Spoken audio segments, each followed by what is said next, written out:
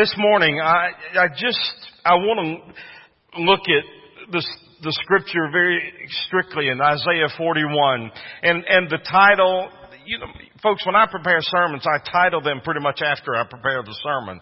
Rather than take the title and build from there, I go back and do it. And this is literally 4 intimate promises of God for you and me as a believer.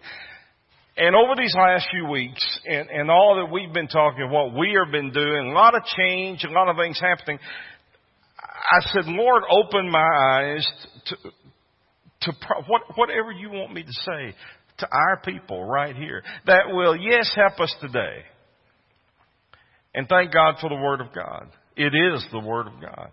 But how can that Word help us here, right now? Today, tomorrow, Tuesday, Wednesday of that week. And how can you take these? Because these are intimate promises. I want you to understand that. These promises, though all of God's promises are intimate, I understand. But I was trying to make this the title to say what I really had been studying. These are 4 precious promises of God. And that in this old world, when every time you turn on the news, even this morning, you hear of who murdered who, and you hear of all the unrest, you hear of this world, you hear of sin that is absolutely blatant. And the Bible said that in the days of Noah, so shall the days be when the Lord will return. Have we reached those times? I don't know, but you know how I feel. I believe we are living on the edge of the edge of the edge of the time, and the Lord Jesus is going to say, come get your bride. And folks, when He comes, Josh, hell, heaven, earth, nobody's going to prevent that. There's not a thing you can do. And if you and this world doesn't know the Lord, wow. I think you know the results of that. But just to realize, and so what do? I went back and did some real historical study of looking at the people of the exile and what they faced. Fear, unrest, and frustration have not only become the norm for you and me today, and the news media, it's just almost like we say, hate to turn it on because of the news of doom, gloom, and so much of these hateful. We've got horrific crimes are bad enough, but to hear of these hateful crimes to people. The same thing happened to the Jews of Israel right here. All of a sudden, unrest and frustration brought on by one man in the 8th century BC. His name was Nebuchadnezzar, and he was king of Babylon. Now, folks, I'm going to tell you, actually it's Nebuchadnezzar II, if you want to get really exact about it, but this man was mean. Nebuchadnezzar could almost be compared to the Nero of the first century. He was evil. He's not just downright mean. He was evil. But he was a military genius. And he gloated all the times over his ability to conquer. He wanted Jerusalem. Because it was the surviving capital city of the southern kingdom of Judah. We know that in 722 BC, the northern kingdom had come to an end, destroyed by the Assyrians. And now it's 125 years later. We are at 597 BC to put the time frame together. Nebuchadnezzar marches on the city of Jerusalem. He takes some, not all of the Jews captive, but 11 years later in 586, Nebuchadnezzar returns to Jerusalem with a vengeance, and he totally annihilates the city by leveling and taking the temple, and taking the remaining Jews into captivity. You ought to look sometime at 2 Kings chapter 24 and 25 about Nebuchadnezzar. The last 2 chapters of the book of 2 Kings. But then I want to show you exactly what's taking place. I've got a map that I want to show you. James, you'll have to help me with the pointer, if you will. Can you do that for me with my finger? Put it on Jerusalem right down there. I always like this. It feels like it's power, you know. There it is. There. See, bring it down. Come down some more. Over to your left. Yeah, keep going to your left. There you go. Keep going. One more down. There it is. Jerusalem. Here is Jerusalem. Now, take it all the way up to Babylonia right here. To your right, keep going. We didn't rehearse this, don't worry. You know, keep going down. This is fun. Sounds like, you know, keep going. You're about there, about 2 inches down to your right. There it is. This whole darkened section is the Babylonian kingdom. Now, the Assyria, to the north. You remember the scripture? It's always good to kind of get your bearings, to see where we are in this whole setup. But from Jerusalem to where James has his point right here, right there, is approximately 500 miles. Through rough terrain to get to Jerusalem. And so Nebuchadnezzar was able to come and get to Jerusalem. I don't want to say in a secretive way. He didn't mean to be secretive. He meant to come in and to wipe Jerusalem off the face of the map. And there are people in this world today that are bent on wiping Christians, infidels as they call us, off the face of the map. And then what did he do? He took the Jews captive for 70 years. Now, let's just kind of bring that for a second home. You're sitting in your house this afternoon. You're minding your own business. You're watching TV. Maybe you've got a cup of coffee. Maybe you just ate a big lunch and you want to take your Sunday afternoon nap.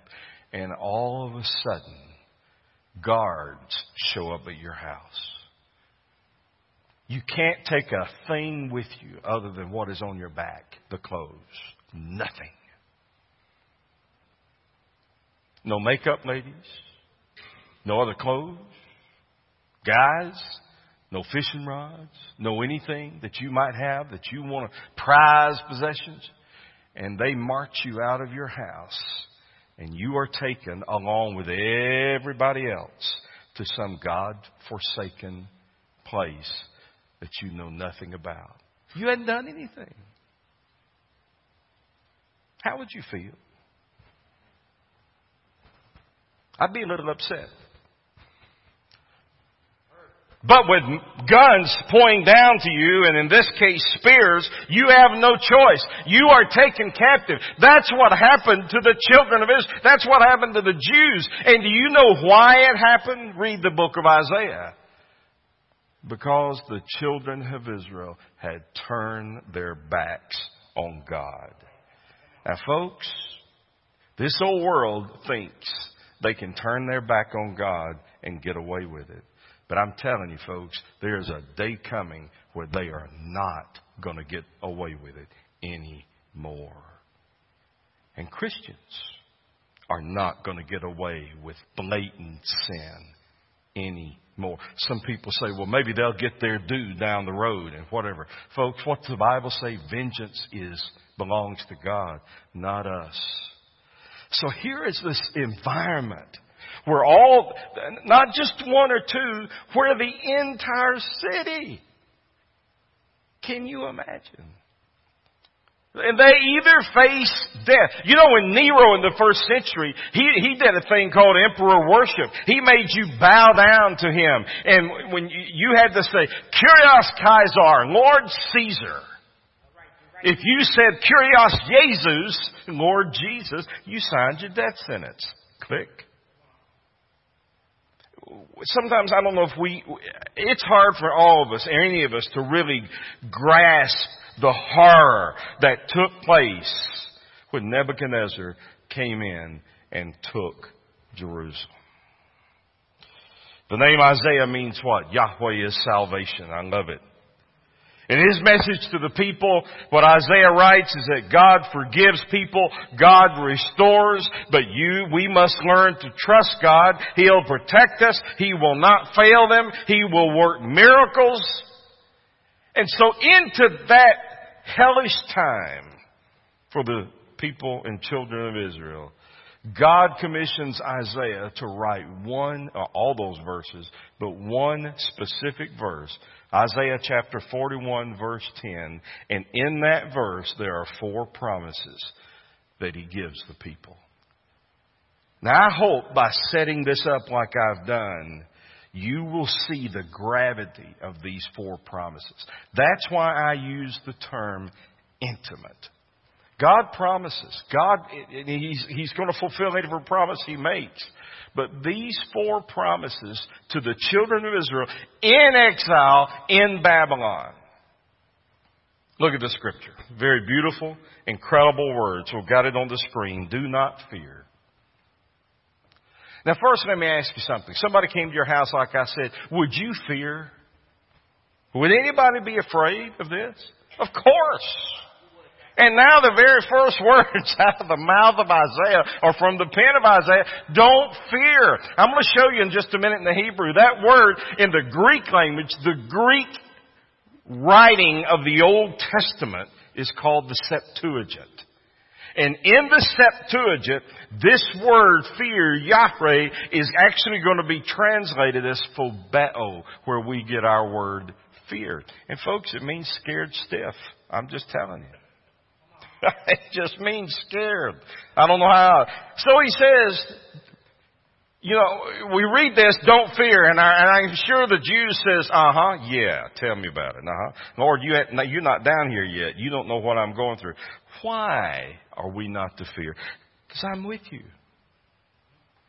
Do not be afraid. This is a different word in the Hebrew. I'll show you in a minute. For I am your God. And he says, I'm going to strengthen you. I'm going to help you. I'm going to hold on to you with my righteous right hand. Now, in your outline, I've got these promises, these 4 promises divided into 2 sections. And here's what I want you to do. Right up in that first section, it's right there, right under the scripture. It says 2 lines and then promises. I want you to write the word I am promises. Just write the word I am promises. The reason I call them this is because that's exactly what the Lord says through Isaiah. That these are the I am promises. And there are 2 of them. And here's the first one. And you just keep following me right down there. There's not a whole lot to fill in this time around. But I want you to get this. Like never before, folks. Because I think the devil is on a rampage to make God's people fear and fear and fear. Do not fear. That's the first one. Don't fear. Now, what Isaiah did is he used specific words in the Hebrew. The word for fear, I've got on the screen, and I just transliterated it. I wrote it in English so we could pronounce it. Yare, Y-A-R-E. Sounds nowhere near what we pronounce as fear. But let me tell you, sometimes you think these words are kind of, some in Hebrew, trust me, most of them are not, But the word in the Hebrew means, it can mean to revere, reverence, yes. But in its context as well, it can also mean, and right here does, it means to frighten, it means to be afraid, it means to dread something. And as I read that definition, I kept thinking of the children of Israel. They were afraid. God says, I have the power and will protect and provide for you. And for those people that were in exile, that was a wonderful assurance to all believers. When we sense that we fail the Lord or we fall short of the glory, Israel had failed and the Lord repeatedly, and they miserably disappointed God. But what did God do? He never stopped loving them. He never stopped reaching out to them. They were oppressed, not only by the Assyrians and by the Babylonians, but by all the surrounding nations who preceded those 2 world empires. They suffered continual hardship and domination from literally a stream of tyrants down through, all because of their sin. This world has got to understand the horror of sin. We coined That phrase, the little white lie. Y'all, that's sin. Amen? That's sin. We've got, in Isaiah's day, few of the Jews, though, genuinely trusted the Lord, and few of them lived righteous lives, that's for sure. Most were living in unbelief, they were rejecting God, they were engaging in sinful, unrighteous behavior, but yet the Lord did not turn His back on them. He reached out to them, and God caused Isaiah to give strong encouragement and hope to the people. Okay, guys, you've blown it, you've messed up, you've sinned, but the first thing I want you to hear from me is do not fear. Why? That's the second question. And that's in your outline. Okay. I hear what you're saying, Lord. But I just got uprooted, and we're in this 70-year time span, though they didn't know it would be 70 years at that time. They're in the middle or wherever they are in all the captivity. And now they are faced with, okay, why? And you know what the Lord says? He says, I am with you. Do not fear, because I am with you. Folks, I'm with you in your fear. I'm with you in your frustration. I'm with you in your selfishness. I'm with you in your indecisiveness. The Jews felt alone. They really felt abandoned by God because of their sin. They realized now what they had done. But now what was God doing? He was showing grace to Israel. They deserved separation from God and death and hell itself. But God changed all that. You and me today are in captivity of sin. All of us in this room, we deserve death and hell. But I look over this room, and to my knowledge, we're all believers in this house.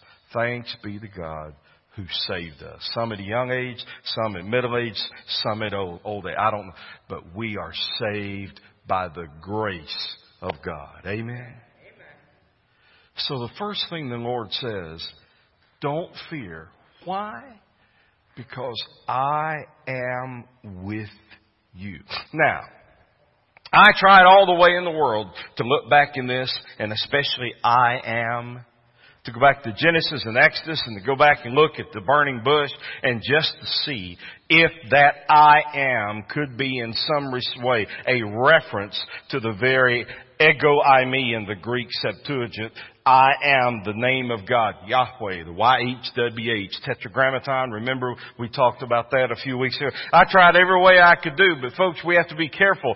As theologians, we have to be careful as pastors and preachers that we don't eisegete Scripture.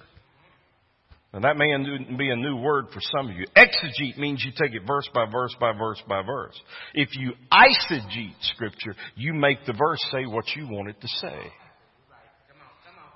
Don't be very careful. Don't ever eisegete. Well, I could end up doing that if I am not careful. And we have to be very, very careful to understand. So I tried my best to eisegete that, to make it say, this is a reference to I am. Whoa, it's not. Why?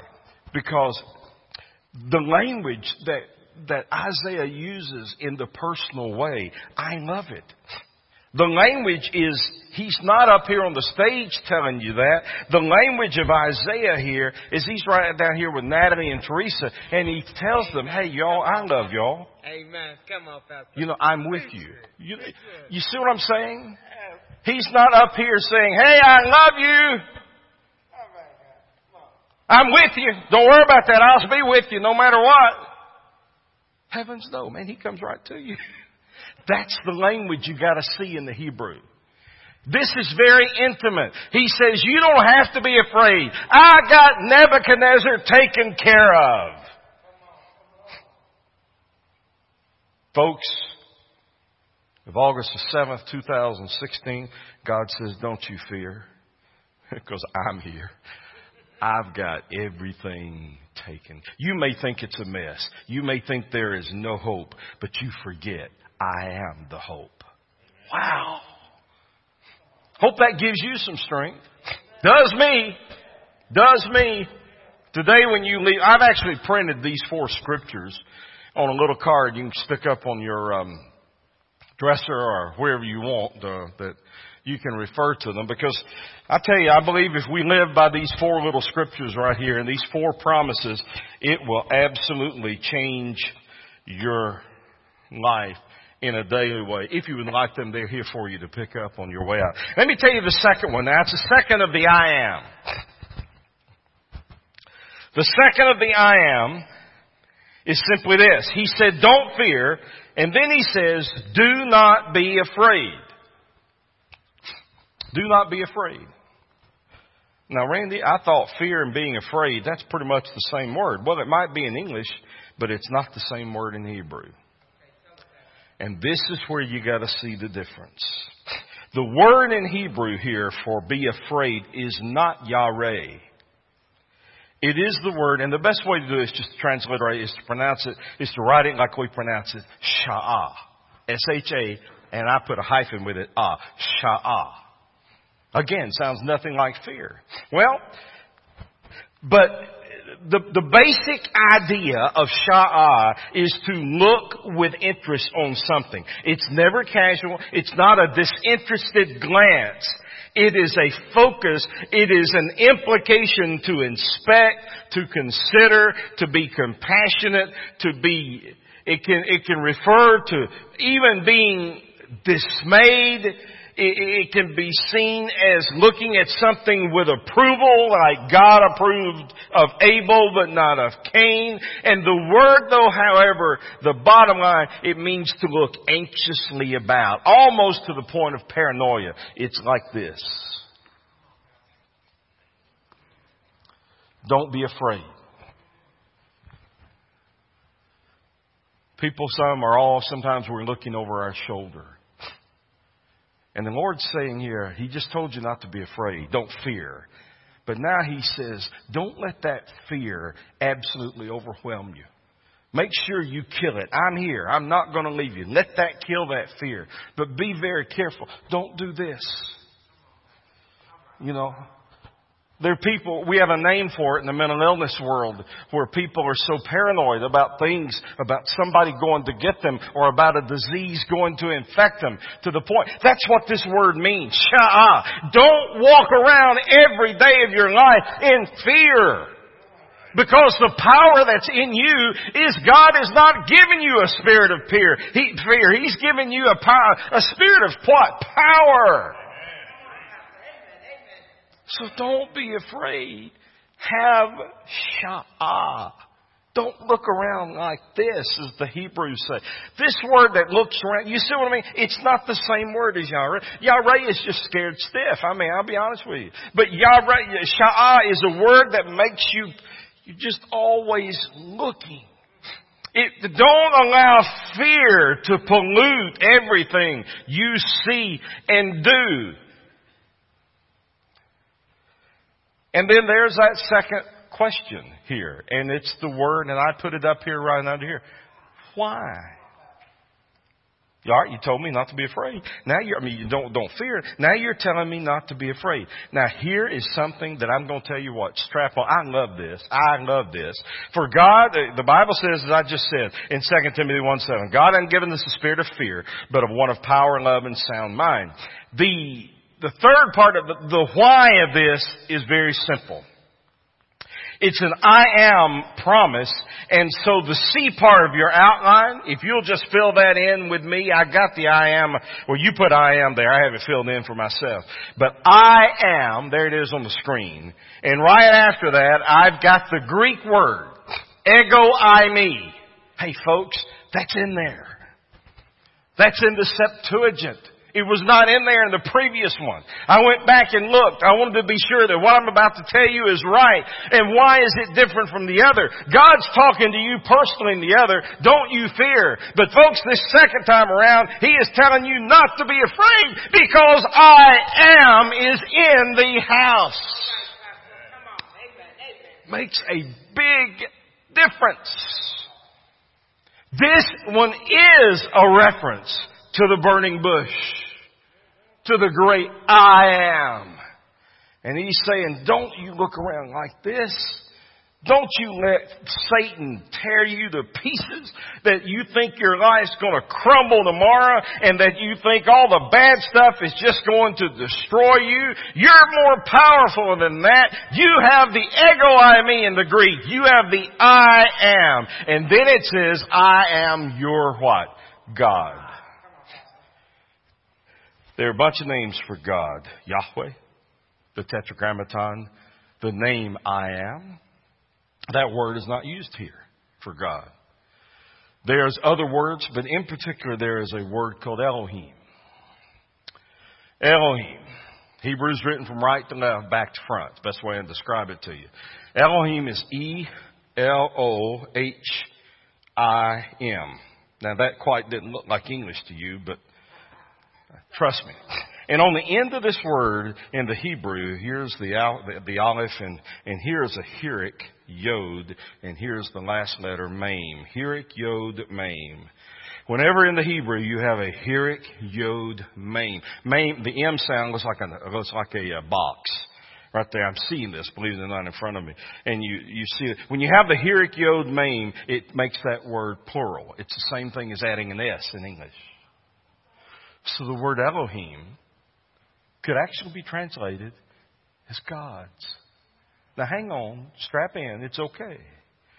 The Hebrew people had a beautiful way of understanding Yahweh God. They referred to Him as Elohim. Why? You got to understand, folks, this was a polytheistic world. They had a God for this, a God for that, a bigger God for this, another God for this, little G-O-D, little God. You see what I mean? For everything. And what Isaiah is saying, and what the very name Elohim means, is that God is God. God is I am. He is greater. He is God. He's not those little gods that you've built and put all around wherever you are. He's God of this universe. And the Bible says that this God I am is right with you. That's why I call them, and I don't have to call them, they're there, the I am promises. Can you imagine what the Bible says? Don't fear, for I'm with you. Don't be afraid, for I am your God. Now, go back to the connotation. Go back to the situation in the life. Wouldn't that just excite you to no end to hear that? I hope it excites you now to hear it. And I hope you'll take these, and if you don't, you just write them out and put them up somewhere. Because I'm telling you what, you're going to wake up on days and you're going to say, boy, today's a battle, Lord. It's going to be a rough day. It's going to be a battle. Please help me not to fear. Why? Because I know you're not going to leave my side. You're in my heart. You're right with me. You're going to give me the strength. And don't let me walk around and be paranoid and be taken back with fear. Because I am is with me. Folks, if we could get in our minds and our hearts this, we could scare the devil straight back to hell. Wow. Second. Now on your outline right here, the second part, y'all can't, you can see it on your outline. Right, I will. The second part of this is the I will promises. The I will promises. You know, I am as I am, but now God says, let me just tell you, folks, don't you forget. Don't fear, for I'm with you. Don't be afraid, for I am your God. I will strengthen you and I will help you. I will hold on to you with my righteous right hand. Here's the first of the I will. It says this. What's it say? I will strengthen and help you. I don't know about you. If nobody in this house needs to hear that, I do. I'm going to preach this part for me. Y'all can listen if you like, but this is for me. I will strengthen and help you. The word strengthen in your outline is the word ames. Some scholars and some Hebrew words can pronounce so many different ways, and some use AW sound, ametz. But it's either way. We won't deal with straws here. It means the word strengthen here. The ames means to be alert. It means to be physically alert, ready to go. But it means to give you courage. It means to give you good courage, strong, fortify, prevail, be alert, be solid, be hard, be stout. You get the message of what strengthen here. It's not talking about muscles. It's talking about the inner strength of God, the mental strength. What's God saying? I'm going to give you courage. Now you just sit there. Just look at this. Nebuchadnezzar could kill you at any moment. And God says, I'm going to strengthen you. I'm going to give you courage. To know that God gives me that kind of courage.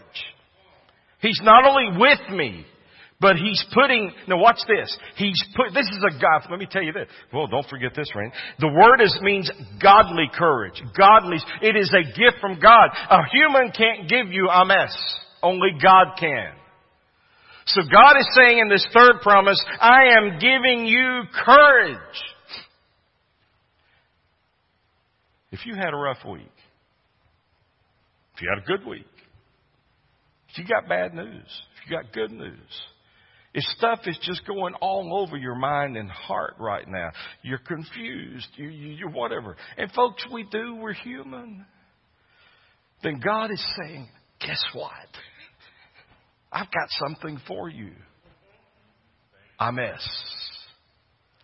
going to give you courage. And it's there.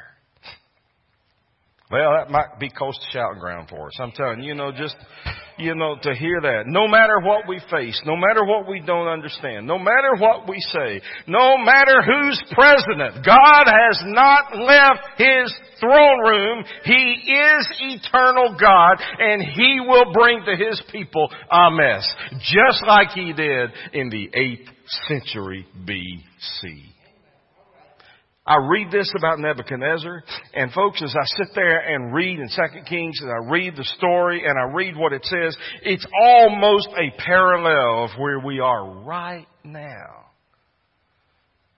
Read that. So just sit on those in 2 Kings, those last 2 chapters. It'll blow you away. The word now for help. Strength is ames. The word for help is another word, and we pronounce it azar. A-Z-A-R. You know, there's a word that if I go down here to Josh, and Josh is having trouble getting up off the bench, you know, some of us, and I'm one of us, it takes us a minute. But if I help old Josh and I get him up just like, you stand up, see, I help him. He can't get up anyway. I have to help him, you know. That's not azar. Do you know that? I just helped him. But that's not the word that's used here. It's not the word that God says, hey, I'm going to help pick you up. Hang on. Now, wait a minute. Don't go with me on that thing. That word in its connotation and what it says in the Hebrew, it means to surround. It means to protect. It's another one of those godly words. Yes, I'm not going to azar Josh, but you know what I'm going to do for Josh and for all you and what you can do? I could stand him up like this, come back with me, and we pray. That is azar. See the difference? It's not helping somebody off the bench. It's praying for them. It's getting close to them. It's saying to them, I'm going to help you. Now you just look at that in terms of the people of the children of Israel. You look at what's happening. They're terrified. Folks, they're scared to death. Who wouldn't be? And God comes to them through Isaiah and He says, I'm going to help you. I'm going to, quote, azar you. God says, I'm coming and I'm going to wrap my arms around you and I'm not going to let you go. If you're going through something in your life right now and you feel all alone, you're scared, you're terrified, you don't know where to turn, everything's going wrong, or everything's going right, I don't know. You just remember what God said He was going to do in this promise. I'm going to wrap my arms around you, and I'm not going to let you go. And I'm going to prove to you that He tells you He's not going to let you go. And then he does this third word right here. And I think you got the point, but I missed it in the last one. Write the word you. Didn't I put that up there? I think James, the next one. Yeah. See, everything's intimate. Everything, and I think I forgot that the last time, but I made my point. Everything is intimate. Everything is toward you. It's as though you're the only one on the face of the earth, and God is writing this just for you. Which leads me to say one thing. Do you know if you were the only person ever to be born, If you were the only person ever to live on the face of this earth, now hold on. God would have sent Jesus to come and die for you, just like He did for the billions and billions who live, have lived, or ever will live. Isn't that exciting? That's agape. That's God's you. That's who you are. So I will strengthen you. I'm going to help you. And then the second promise, or really the fourth one, but in the I will promises. I love this one. He says, I will hold on to you. I love the Holman right here. They translate. I love the translation, and it's so true. The word to hold on, right under that in that first part of your outline, means to come and grab and not let go. When I met this lady right here and I married her, you got to stand up. Oh, you're taking notes on hubby's sermon. That's pretty good. I've taught her well. But excuse us for just a minute. I can hug her and not let her go. I can't do this to you other ladies, but I can to her. This kind of thing. But I guess I better go on and preach the sermon. Well, no, y'all, excuse me, hang on just a minute. Are you trying not to hug me any longer? You just trying to let me, and whatever. Okay, good. Well, no, I'm still got to hug you. You see what I mean? You're going to have a hard time getting rid of me because I got to preach the rest of this sermon. You see what I mean? That's the word in Hebrew. God says, I'm going to hug you and hold on to you. You're not going to let me go. I'm not going to let you go. You might try to sit back down. I knew she would. But I'm going to hold on to her, and God says, I'm going to hold on to you, and I'm not going to let you go. I am not going to, it's going to blow you away. I am going to make sure you know my presence. He is going to be there with you. I'm going to fill you with joy. That's what that word means, hold on. That's why when I went down to Josh and I helped him, like I did in terms of praying with him, the further part of this, God says, I'm going to put my arms around you, and I am never going to let you go. I'm going to hold on to you. Now, how is He going to hold on to you? And the last part of this, it says this, and James put that second one up there. The word righteous. The word righteous is the word tzedek in Hebrew. And he talks about the righteous right hand of God. In Jewish history, the place of honor was the right hand. It was the hand of power. They did a bunch of studies years ago and how they figured this out. They could do it. I don't know. But they talked about it's always the right hand. It's the right hand of power in the physical body. Most of the time, and a lot of people, we are right-handed. It becomes that strength. There are others who are left-handed. That's fine. It's not a problem. They just, over the years and over the centuries, chose to use the right hand because the right hand became the powerful hand. And you remember James and John at the table? Remember that? And Mama comes up to Jesus, hey, Lord, when you come to your kingdom and you set it up on this earth, don't forget my boys, in particular John, let him sit to the right, the place of honor, yes, but the place of power, the right hand. And so He is going to hold you up like I held on to Connie right here a minute ago. What He's holding on to, and that's a physical hold. God's hold on you is with His righteous right hand. Let me explain that. The only way you're going to get into heaven is by the righteous right hand of God. This is beyond the cross. When Jesus Christ died for you on the cross, He took every sin for you and it was nailed to a cross.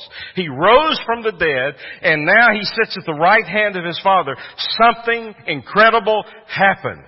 The righteousness of God was now given to you if you would accept it. So if you've come to the place in your life that you know for certain that you have eternal life, that you've invited Jesus Christ in your life, at that moment what happened to you? The Lord said His blood covered you from the top of your head to the bottom of the soles of your feet. We have a big theological word right there. We call it atonement. Another word that we could use that correctly describes it is righteousness.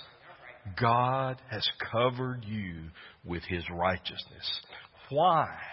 It covers your sin. God cannot look upon sin. Now you sit there with that for just a second. But now God has covered you with His perfect blood, completely engulfed you in a circle now, to the point that blood, as 1 John 1:9 says, has cleansed you from all your sin and all your unrighteousness. And as a result, you are spiritually clean. When you stand before God at the gates of heaven, if there's a gate, I don't know, I haven't been there yet. But when you stand before God at the gate, and the Lord basically says, why should I let you in?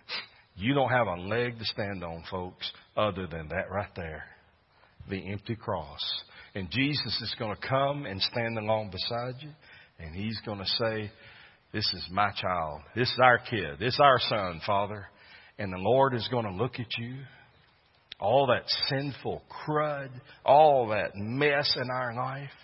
And He's not going to see that. He's going to see righteousness of God that has covered you. Oh, I can't wait. He's going to hold on to. That's why the Bible says nothing, the Satan, the demons of hell, nothing is going to snatch you out of my hand, because I'm going to hold on to you. Yes. Don't fear. I'm with you. Don't be afraid. I am your God. I'll strengthen you. I will help you. I will hold on to you with my righteous right hand. Let me close with this. A little girl and her father were returning from a funeral of their mama and the man's wife. And some kind neighbors had invited them to spend a few days with them, so he wouldn't be alone in the house and all the sad memories and everything. However, the father decided that it would be better to go straight home. And that night, the father placed his little girl's bed next to his, but neither of them could fall asleep. And finally, the little girl said, Daddy, it's dark. I can't see you. I mean, you're there, aren't you, Pop? I mean, you hadn't left. You're there. And that sweet daddy said, yes, sweetheart, I'm right here next to you. Let's go on to sleep. The little girl finally dropped off to sleep. And in the darkness and the deep sorrow, and amidst all the tears of that mourning father, he cried out to God and he said, oh, Heavenly Father, it is so dark, and my heart is overflowing with sorrow, but you are there. You are there. And immediately a scripture came to his heart, that daddy. And here's what that scripture said. Don't be afraid. I am with you. Don't be afraid. I'm your God. I'll strengthen you. I'll help you. And I'll hold on to you with my righteous right hand. In the midst of change, folks, in the midst of so much, in the midst of this world the way it is, take these 4 promises with you. May you be encouraged today. May you be built up. God doesn't want you to have a spirit of fear, but of power, love, and a sound mind. Let's pray. Lord Jesus, thank you for encouraging us today. I can only imagine what it would have been like for the children of Israel in those 70 years. And then to get this message from Isaiah. A message that those folks needed to hear, what you would do. And the message was clear. And Father, I have done the best I know how to make it as clear and to illustrate it as best I can to get the exact same message of what Isaiah meant, what you mean for us today. Father, we ask for wisdom. We ask for your heart. We ask for what breaks your heart to break ours. We ask that what makes you joyful and excited and overwhelmed would do the same for us. But thank you, Lord Jesus, for just giving us today these 4 intimate promises for every believer. So, Lord, we just come, just like the book says and the song says, just like we are. And that's how we close it out today, Father. We just give you our lives. This week, there are going to be situations where maybe we're going to see the need of one of these scriptures, or maybe all four in our life. And may we find strength from this day of coming in and singing, I'll fly away, blessed assurance. And then reading four incredibly powerful promises that we can use and do right now. Thank you, Lord. In Jesus' name, I pray. Stand to your feet. Jimmy's going to lead us. You know that. Just as I am, would you stand to sing that as we close? Perhaps something, a time of prayer, whatever you need, I want you to come. Josh is with me, and he and I will be down front if you need us. We want you to come as we close right now. Jimmy?